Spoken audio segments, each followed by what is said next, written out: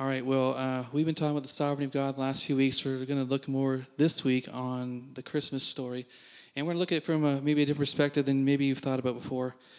You know, it's said, and there's songs that say it's the most wonderful time of the year. And I think I heard it in the mall yesterday walking through. It's the most wonderful time of the year. And, you know, I believe it is, and I love hearing the songs on there and the gifts and everything that it represents. But it's also, for many people, a very difficult time of the year. Some people have lost loved ones even on Christmas Day. Some have lost loved ones the week of Christmas or around Christmas. Some have gone through really difficult things, and they miss them. And for others, they've had family feuds and fights. And so where we have, you know, families over for meals and things like that, some other people, they don't have a place to go to for Christmas. They're eating their Christmas meal by themselves, and they have a tree with no presents under it, or maybe not a tree at all. And so for some people, when they hear it's the most wonderful time of the year, the song, it's a trigger for them, like, bah humbug, you know, like, or whatever, like, not for me, not for me. And you probably know people like that, but even though it is hard for them, I still believe it is the most wonderful time of the year, but it's just really difficult for those people in that time. So we need to be sensitive of that. But we're going to look at the reason why I believe it's still the best time of the year is because it represents the birth of Jesus and the greatest gift ever given. So no matter what we've lost, even though loss is not fun, no matter when it happens, any time of the year, it's painful, it's hard. But because Jesus gave his life, we have now been forever changed. It's the greatest gift we could ever receive. Amen. So we're going to talk about this morning, the pain of Christmas. The pain of Christmas. You know, when you go through and read the Bible, there's a lot of scholars prophesied the coming, not scholars, a lot of prophets prophesied about the coming Messiah in the Old Testament, and some scholars say there's 456 verses that talk about the coming of Messiah. Another scholar said there's 574, whatever the number is. There's a lot of verses in the Old Testament that are prophesying a future Messiah coming. But in the New Testament, when actually Jesus is born and everything that happens there's about 50 verses that talk about Jesus and Christmas and his birth and all that kind of stuff. And it gives a lot of facts and a lot of information, but it also leaves a lot of questions. There's a lot of things that it just doesn't talk about. And you think with those 500-some verses, they'd give us a little more detail about some of these things, but it doesn't. And that's part of the mystery of Christmas. And I'm making this as a half-hearted joke. You have to think about that it's only written in Matthew and Luke, and they're both men, right?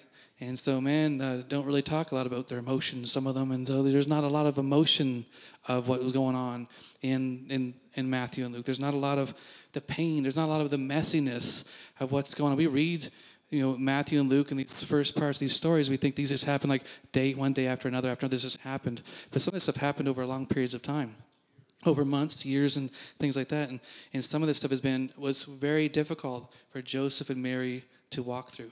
Yeah, they had the honor to be considered the ones who raised Jesus, which would be a great honor. But that family suffered tremendously for that honor. And we're going to look at some of that today because, when we're going through these seasons where it's Christmas, a time to celebrate, and others are suffering, we have to remember that Jesus suffered for us too. And also, Mary and Joseph, who went through this, they can relate. They went through a very difficult time. So we're going to look at today some of the messiness of Christmas that we sometimes just skim over reading the Bible. Nathan asked me what I wanted to call this sermon. And I said, I don't know, I was thinking about the messiness of Christmas, but I didn't know if anyone would listen to it online. So I said, I don't know, you come up with something.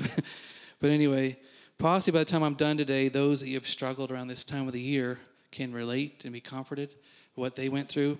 And also others that don't struggle as much may just appreciate all that we've been given and all someone else sacrificed to do so we could enjoy this season. So we're going to look at Matthew and Luke, parts of that, and look at some of these verses, just talk about this story. We'll start with Matthew 1:18. Now the birth of Jesus Christ was as follows. After his mother Mary was betrothed to Joseph, before they came together, she was found with child of the Holy Spirit. So, okay, right here is problem number one. So after Mary was betrothed to Joseph, but before they came together, meaning before they had relations together, you can figure what that meant. She was found to be pregnant.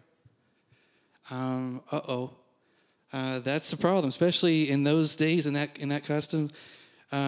This is not how a young couple or whatever age they really were. It's debated. I've heard anything that Joseph could have been 18 to 54, and Mary could have been 13 to 30 something, and nobody knows. But whatever age they were, it's not a way you want to start out this new marriage. So it says Mary was betrothed to Joseph. This is similar to our engagements today, but in some ways it's quite different. In our culture today, they could, a couple could get engaged and they could break it off and they just be saying something like, "Whew, dodged a bullet there. That was a close one. Glad that didn't go through." But back in their culture, that it wasn't quite that easy. When they were betrothed, they were legally married, and they would legally have to actually go and have a divorce to be separated after they were betrothed. And anyone who violated, it says in Deuteronomy 22, it talks about anyone who violates a betrothed virgin is subject to be stoned to death because he violated his neighbor's wife. So even though they were legally married, they weren't culturally married. They had to go through a second ceremony, kind of like they do this in Uganda. They have where they have the bride price, and they have this dowry that they have to bring to the father, and then they have to have a second ceremony. But they're not supposed to come together until after that second ceremony. So and let me tell you a little bit about betrothal. The word betrothal means taking possession of in a manner similar to or receiving a tribute. So it wasn't the most flattering word probably for the female, taking possession of like a tribute. But during the betrothal period, the prospective groom was exempt from military service. So if some war broke out, I'm betrothed right now. He wouldn't have to serve. And also, he was regarded as a son-in-law at the very time of the betrothal. Like, we would wait till after the wedding day, after the ceremony and everything. Then you start calling him son or Bob or whatever you want to call him. It depends on if you like him or not or whatever. But he's now the son-in-law. So verse 119 says this: "Then Joseph, her husband, being a just man and not wanting to make her a public example, was minded to put her away." So notice this verse calls Joseph her husband and not her fiancé. Okay, they were considered legally married, and it says that he had in mind to put her away secretly, which means he had in his mind, like, I'm not going to shame her because I really love this girl, but somehow or another I'm divorcing this chick. I'm leaving her. She's gone. And that's what he was thinking about. So, again, once they were legally betrothed, they had to be legally divorced if they were going to do that. Now, this is a big deal in their culture. Betrothal wasn't just walk up, "Hey, you want to get hitched?" Like today, like the whole marriage thing has been the holiness of marriage has been so belittled by Hollywood and different things that people are just going on a date to Las Vegas and they get hitched in this place where they pay this so-called preacher to throw a couple scriptures together or something to pronounce them man and wife or whatever. That is not the heart of God for marriage. Amen. It's till death do you part. That's God's heart. I know this doesn't always happen, but that is still God's heart for marriage. So I'm going to show you from culture, a lot of the cultural things isn't included in this story because the Jews would have known the cultural stuff. So I'm going to share some of the culture of what it actually what they had to go through for a betrothal to happen. So the groom would approach the father of the bride to be and make his intentions known to him. The father would ask questions about the family, his upbringing, where he was going to live, how he was going to provide for his daughter. Pretty much the same thing I went through. Same thing I did with talking to Holly's dad, and he probably went through. Very similar. But once the father was satisfied with all the groom's questions and answers, and they would establish a marriage covenant or hash out a contract of terms by negotiating the bride price. Okay? 5 cows, 10 cows, whatever it is, they're going to work it out. But that was part of their culture, and we can see this in Genesis. It says, "Make the bride price," this is Genesis 34:12. "Make the bride price for the bride and the gift I am to bring as great as you like, and I'll pay whatever you ask me. Only give me the young woman as my wife." So the bride price and this tradition has been around for a very long time. So once the father and the groom had agreed on the terms, the father would go to another room where his daughter was waiting to speak with her. And the father would tell the daughter that they had agreed on the bride price, that his blessing was on this marriage, and they now established a covenant, and that he was going to bless this marriage. The bride-to-be in the other room was getting this meal ready to cook for her groom and also for the whole family. And they're cooking this meal, and the father would stay in there with his daughter until the meal was totally ready, and the groom-to-be was in the other room waiting, not knowing, like, is she insulted by the bride price? Is she flattered by that? Is she offended? Does she love me? Is she going to go through this or not? And once the meal was prepared, the father would go in to talk to the groom and say, "All right, you can come in now." And the father would go in, and the groom would go to the outside door and knock on that door, and it was up to her if she was going to let him in or not. So the women did still have some power in this, which is good to see. But if she sat there and didn't open the door, that meant she was not going to go through with the ceremony. But if she went up and opened the door and let him in, then they would go through with the ceremony, and they'd come in and have this meal together. So after the meal, the groom would serve his bride to be wine. And once she drank that wine, they were legally married. And I think that's just awesome, thinking of what's behind me right now. That once we drink the wine of God's presence, the wine of his forgiveness and mercy and everything, we are now his bride.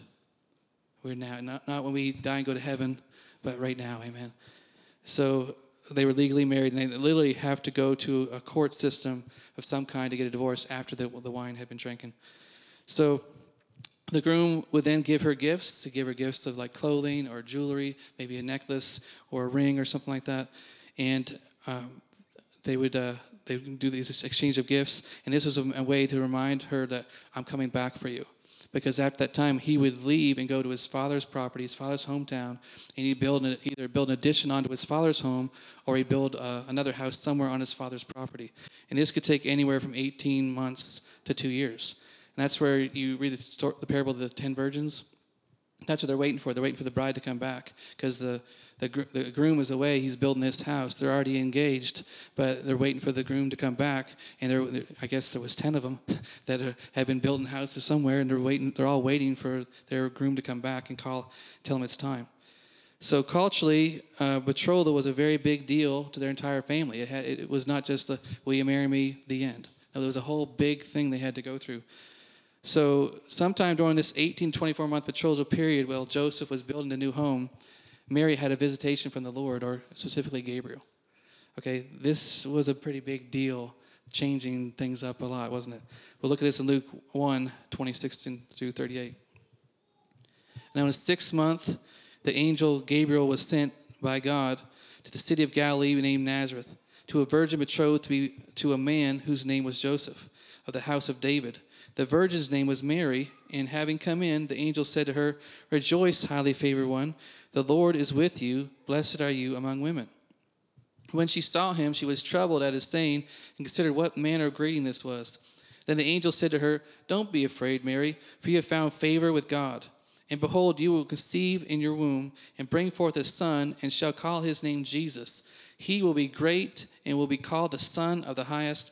The Lord God will give him the throne of his father David, and he will reign over the house of Jacob forever, and his kingdom there will be no end. There will be no end." Verse 34. Then Mary said to the angel, "How can this be, since I do not know a man?" The angel answered and said to her, "The Holy Spirit will come upon you, and the power of the Highest will overshadow you. Therefore also the Holy One who is to be born will be called the Son of God." Imagine hearing that. I mean, you're Mary. You imagine hearing that? Say what? Wow, the Son of God? Now indeed, Elizabeth, your relative, is her cousin, has also conceived a son in her old age, and this is now the 6th month for her who was called barren. For with God nothing will be impossible. Then Mary said, "Behold, the maidservant of the Lord, let it be to me according to your word." And the angel departed from her. That's one of the most powerful statements in the scripture that a human made, I think. That she had to think about this. Okay, wait a minute. I'm going to get pregnant. I'm betrothed to Joseph. We haven't had relations yet. I haven't had relations with anybody else yet. And now you're telling me I'm going to become supernaturally pregnant. And the stigma of that. What that would do for her in society and culture, her family, everyone else. What she just signed up for and said, "Let it be done to me according to your word," is one of the most amazing things that it's in the Bible that a human spoke, when you think about that. So Mary had this amazing encounter with the angel Gabriel. Amazing. Imagine that would be just wow. And she finds out that her as a virgin is going to have a child. And not just a child, the Son of God. All those prophecies that she probably knows some of them anyway, those 400 or 500 prophecies, she probably knew a few of them. The virgin's going to be with child. That's me. I'm the mother. Like, that would be intimidating. That would be like, who am I? That would be like, what if I mess this up? I mean, she'd have to have all those feelings that you would have today. So she'd have to, we don't know how the conversations went after she found out. But this had to put some fear in her of like, okay, how am I going to tell Joseph? How am I going to tell my parents? How am I going to tell my siblings? Are they going to believe this? They didn't have the dream that I had. They didn't have this visitation that I had. How am I going to go tell my mother and father that I'm pregnant? And that, guess what? God made me pregnant. They'd be like, okay, we're going to lock you up in a loony bin or something. Like, that just doesn't happen. But we don't know what she did or how the conversations went. But we do know the next verse says that she traveled to Judah, which is about from Nazareth to Judah, which is about 100 miles away, to go see her cousin Elizabeth, which is John the Baptist's mother, and she stayed there with them for 3 months. Now, it sounds like this happened immediately. There may have been a delay in there, but we don't know still 3 months later if she told her mother and father, her siblings, or Joseph. We don't know, just as they went to go see Elizabeth. So why did she do that? Why did she leave? It seems like, from reading it, that happened right then. Maybe there was some delay there. Maybe she did tell them. We don't know. But why did she go? Maybe she decided to keep it a secret. And maybe she thought it through, like, I'm not going to say this just yet. Eventually, you only keep the secret of a pregnancy so long, right? Eventually, there's going to start to be a bump, and then a bigger bump. I mean, you only have so many months till the baby's showing. So maybe she decided to keep it secret. Maybe she decided not to tell them. We don't know.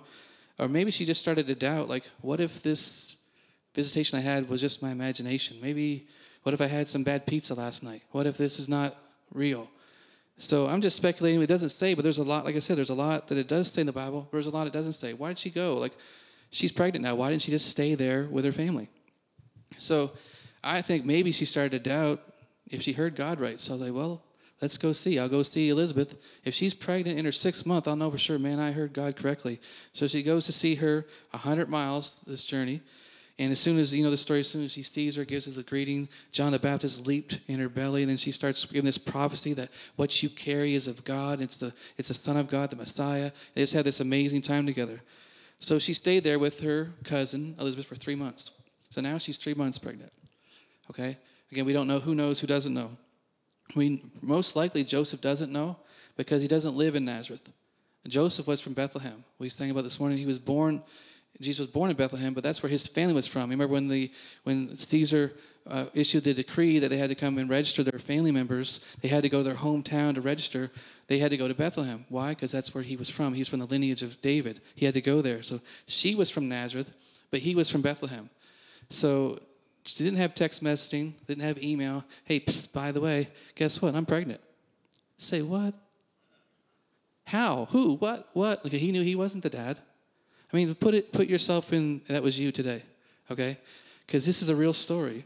I know they leave a lot of the mess out, but people are the same today as they were back then.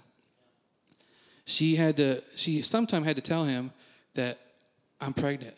And just imagine the look on his face of hurt, of pain, of the disloyalty, the backstabbing, the lack of trust. Like, how could you do this to me? I'm building a house for us. We're already betrothed. You promised yourself to me. How could you do this? What was wrong with you? And I'm just imagining, because that's probably what I would say or what I'd feel. But Joseph and Mary had some really difficult times. Joseph didn't have this dream yet, this confirmation that what she was saying was true. So I want to show you when this did happen for him. Let's see. Luke 2:2-5. It says, and it came to pass in those days there was a decree went out from Caesar Augustus that all the world should be registered. The census took place while Quirinius was governing Syria, so all went to be registered, everyone to his own city. Joseph also went up from Galilee, out of the city of Nazareth, into Judea, to the city of David, which is called Bethlehem, because he was of the house and lineage of David, to be registered with Mary, his betrothed wife, who was with child. So Joseph and his family were, from Bethlehem, but she was from Nazareth. But sometime during that 6-month time frame from when she came back from her cousins, sometime that 6-month time frame, Joseph started living in Nazareth. Well, what happened there? It doesn't say. He was from Bethlehem, but now it says he had to travel with her from Nazareth to Bethlehem. So again, this is going to be some speculation, but it's my imagination, and you don't know either. So, but I'm just saying, it appears that something happened during that 6-month period after that we don't know about. And Joseph is traditionally he's at his home. He's building this house. He's making things ready. And all of a sudden, somewhere during that 6-month period, he finds out.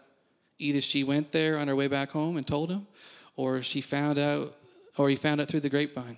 Guess what? Your betrothed wife, Mary, I saw her over at her cousin's place, and she looks like she's getting a little bump in the belly. I think she's got a bun in the oven or whatever they say. There's something going on there. No, she would never do that. We're betrothed. She loves me. I love her. That would never happen. I'm just saying, I saw her. Because we don't know if they heard it or she told. I think she probably told him. I don't know, but they both seem to be people of character. But either way, after she told him, it looks like she went back to Nazareth. He's still there, building a house, talking to his family. Now he's going to tell his parents. Imagine how that would go. You're telling your parents that your betrothed wife that you're building this house for is now pregnant and you're not the dad. Okay, that's going to go well. So again, remember, Joseph still had in his mind he's going to divorce her because of these things. So I'm just imagining this conversation. I'm telling my family this, and my brother this, and other siblings this, and like, okay, whatever. Like, dude, what is wrong with you? I mean, your girlfriend, your fiance, whatever, she's whatever. And some of the less sanctified family members might have used some colorful language when talking about your girlfriend, fiance, whatever. This is a big thing. This is messy. This had a major impact on Joseph's life, his reputation, the family line, their lineage, and the Mary's family. This would have been a huge cultural thing that everyone would have been talking about at the local barbershop or beauty salon, everywhere else of the day. They would have been talking about them like, psst, did you hear about this? Oh my gosh. Okay? And then she has the audacity to say that the Holy Spirit made her pregnant. There's something wrong with that lady. I'm just telling you what. Are you here? Because guess what? You would have said some of those things too. You can act all spiritual today. You've read the end of the book. If you were in the story and you knew her, you knew her parents, you knew the whole thing, we all would have been guilty of saying something sarcastically rude about the situation because we just don't know what God was doing here, right? So you tell your parents, hey, Mom and Dad, guess what? I got some bad news to tell you. You know Mary? Yeah, we know Mary. She's a beautiful young girl. Love her. She's sweet. Well, guess what? She's pregnant. Son, I'm going to kill you. You know that's not right. This is not culture acceptable. Yeah, you got betrothed, but you can't do that. You're supposed to wait till after the ceremony for that. Dad, I didn't do anything. It wasn't me. What? I'm going to kill that girl. That tramp, that whatever. I'm going to, right? That's the message of the Bible, but you know that's the real thing. Any father or mother that love their son, or father or mother love their daughter, they're going to say some stuff. And probably wasn't all holy and sanctified. We got the divine edited version here, don't we? Right? All right. So they're ticked off. They're saying things maybe they regret, but it's complicated and it's messy. And there's pain involved here on both sides. So again, Joseph has this in his mind. He's going to Nazareth. He's going to talk to her, but he's leaving her. He's not going to marry her. And but before he could do this, he had this visitation, this dream also. Verse 20.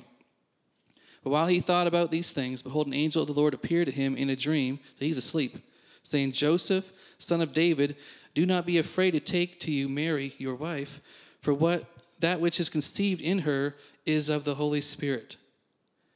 Now I'm sure this dream had to bring great comfort to his heart. Like, oh my gosh, she wasn't lying. Oh man, thinking it through, like the Holy Spirit made her pregnant. That means she didn't cheat on me. All right, all these things, you'd have to process these things in your head, and it'd just be this big relief for him. But as he's processing his dream, you think, was that a real dream? Was that a pizza dream? Is that figurative? Is this a literal dream? Those who are taking the dream interpretation class, he had to have some kind of powerful encounter with Gabriel in that dream for him to actually go through with this. Because what he's about to go through with would cost him everything. His family wasn't going to believe this. His friends, his siblings weren't going to believe this. You must be crazy. You're still going to marry that girl? What is wrong with you? There's no way God made her pregnant. He doesn't do that. Are you nuts? Why could you do that? And eventually, I think, again, speculation, but I think Joseph's parents said, listen, if you're going to go through with this, you are not a part of this family anymore. You are not finishing this house. You are not building on our property. You are not doing this. And the reason why I think that is because he ended up moving to Nazareth. And traditionally, she should have been moving to his place. All right, we'll look at some more of this as we go through. But I can just imagine they said some things that were not too great that day. So Matthew 1:24-25 says, Then Joseph, being aroused from his sleep, did as the angel of the Lord commanded him, took his wife, and did not know her till she had brought forth her firstborn son, and called him Jesus. So again, traditionally Joseph would have been in Bethlehem, Mary in Nazareth, but here it says they were together in Nazareth. These two verses didn't happen instantly. This would have happened over the course of that 6-month period. Somehow in that 6-month window, these verses happened that that the angel commanded him to take his wife. So Joseph knows he can't live there anymore. He has to travel now 93 miles from Bethlehem, where he lived, to Nazareth to live with her, hopefully. And he's on this long journey walking like, well, I hope her parents take this better than mine, because if they didn't, they're going to kill me when I get there, because they're going to think I did this. And he has to be thinking, where am I going to live? My parents kicked me out. Where are we going to live together? What am I going to do for a job? How am I going to provide for my family? All the things he thought he had all prepared in this betrothal, everything's now different. Everything's changed. So this is a big deal for him. Now we know, job-wise, he was known as a carpenter. Matthew 13:55 says, talking about Jesus, Is this not the carpenter's son? Is not his mother called Mary, and his brothers James, Joseph, Simon, and Judas? So but the word carpenter here can also mean any kind of craftsman, like a stone worker, a metal worker, or woodworker. It can be any of those three. And historically, it's known in Nazareth, they had a stone quarry there where people worked. And if you watch the show The Chosen, anyone seen The Chosen? They showed Joseph working at one of these stone quarries in Nazareth because it was historically known it was there. So that could have been his job. But anyway, on this long journey to Nazareth, he's got 93 miles to walk, or on a donkey or something. I imagine Joseph had to think, boy, I hope their family believe her more than mine did. Because if not, as soon as I get there, that dad might want to kill me.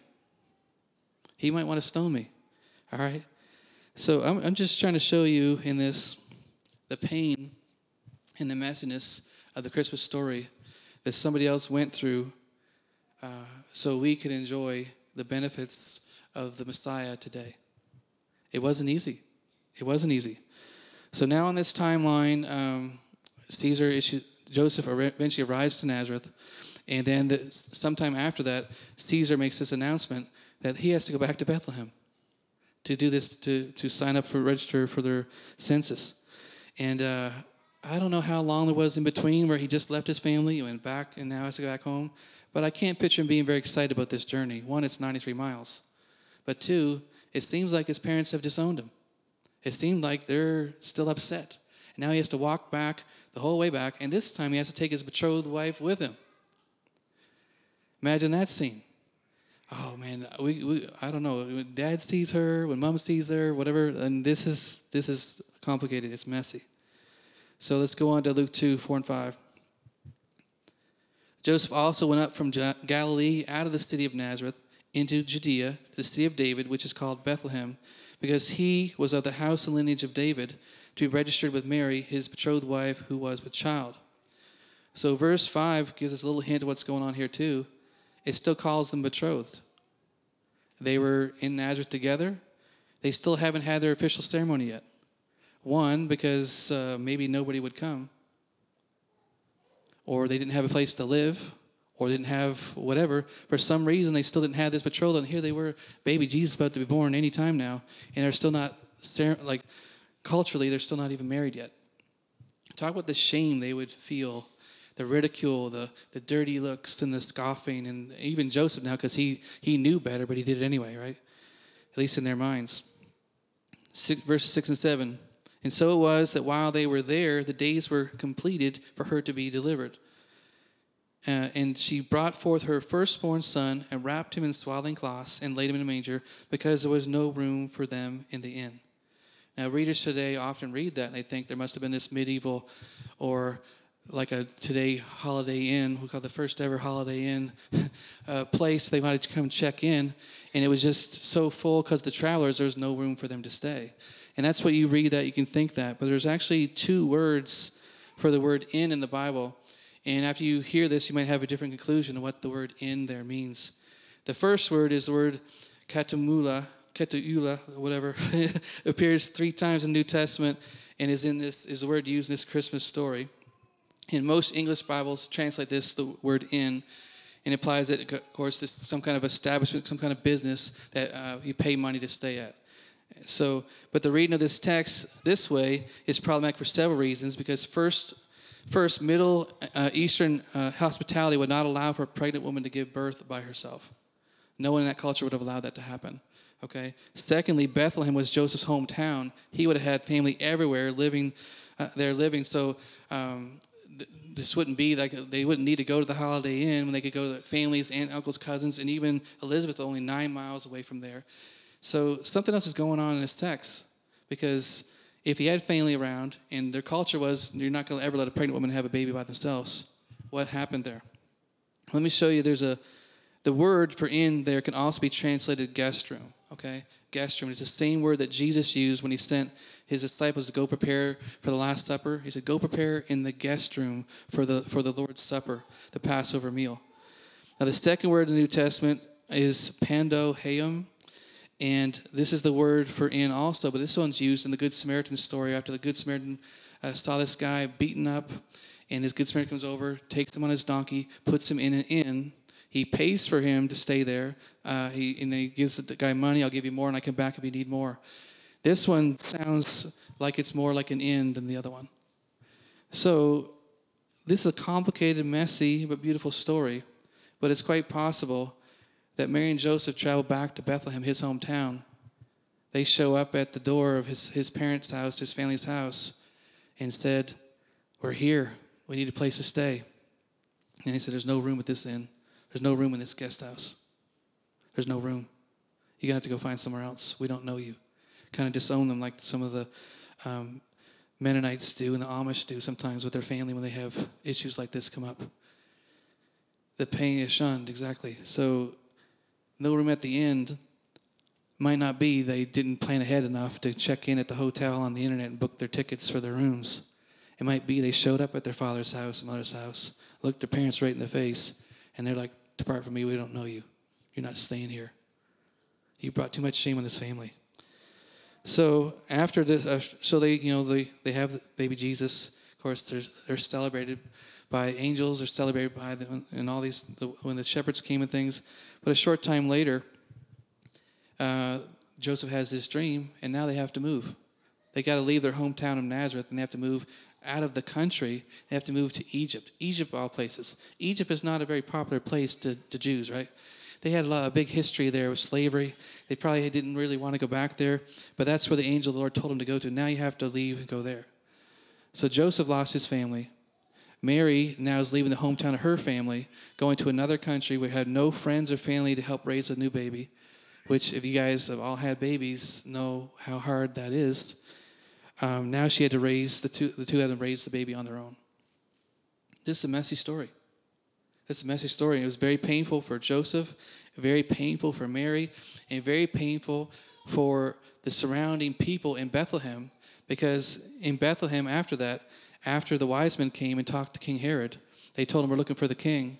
Then they leave a different way. Then he goes back and kills every male child from 0 to 2 years old in all of Bethlehem and the surrounding districts, it says, and kills them all in case they were the Messiah.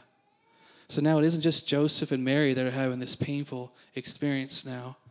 Now every family in Bethlehem in the surrounding area would have been touched by either a relative or someone that had a baby killed because they were trying to kill the Messiah.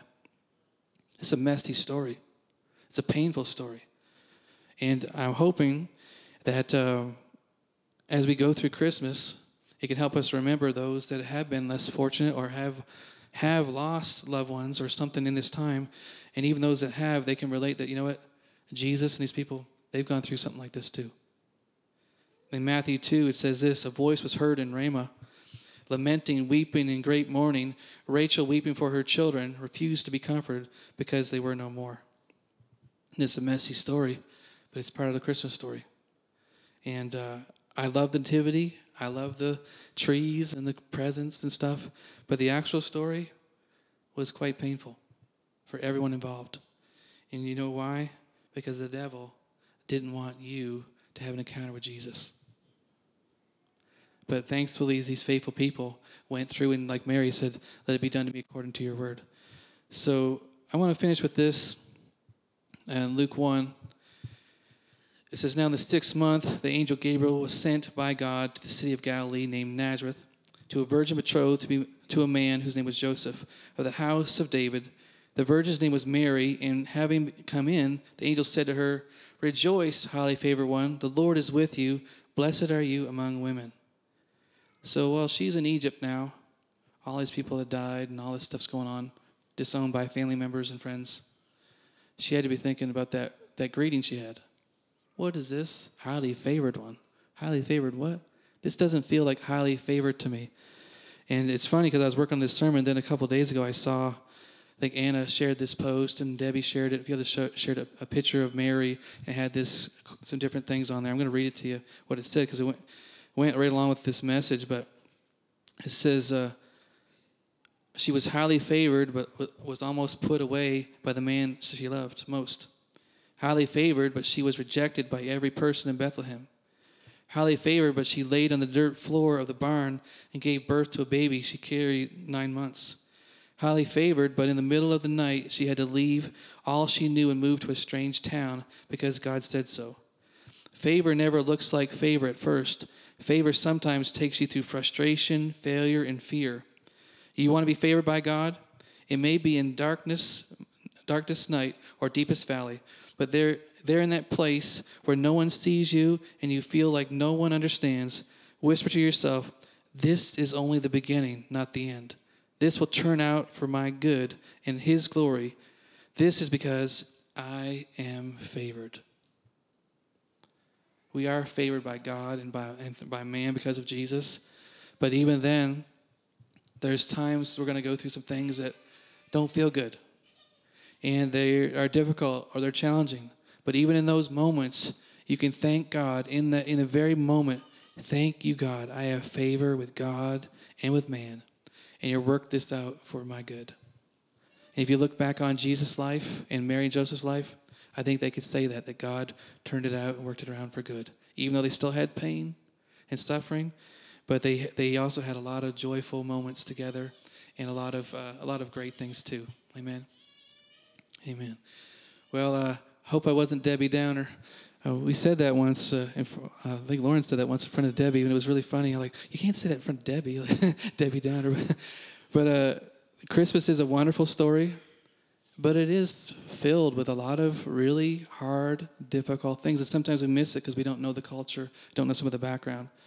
So this morning we're going to conclude by taking the Lord's Supper together, and I just want you to remember all that he suffered so you could have real life. Not an okay life, but abundant life. That a life that he's living in you all the time.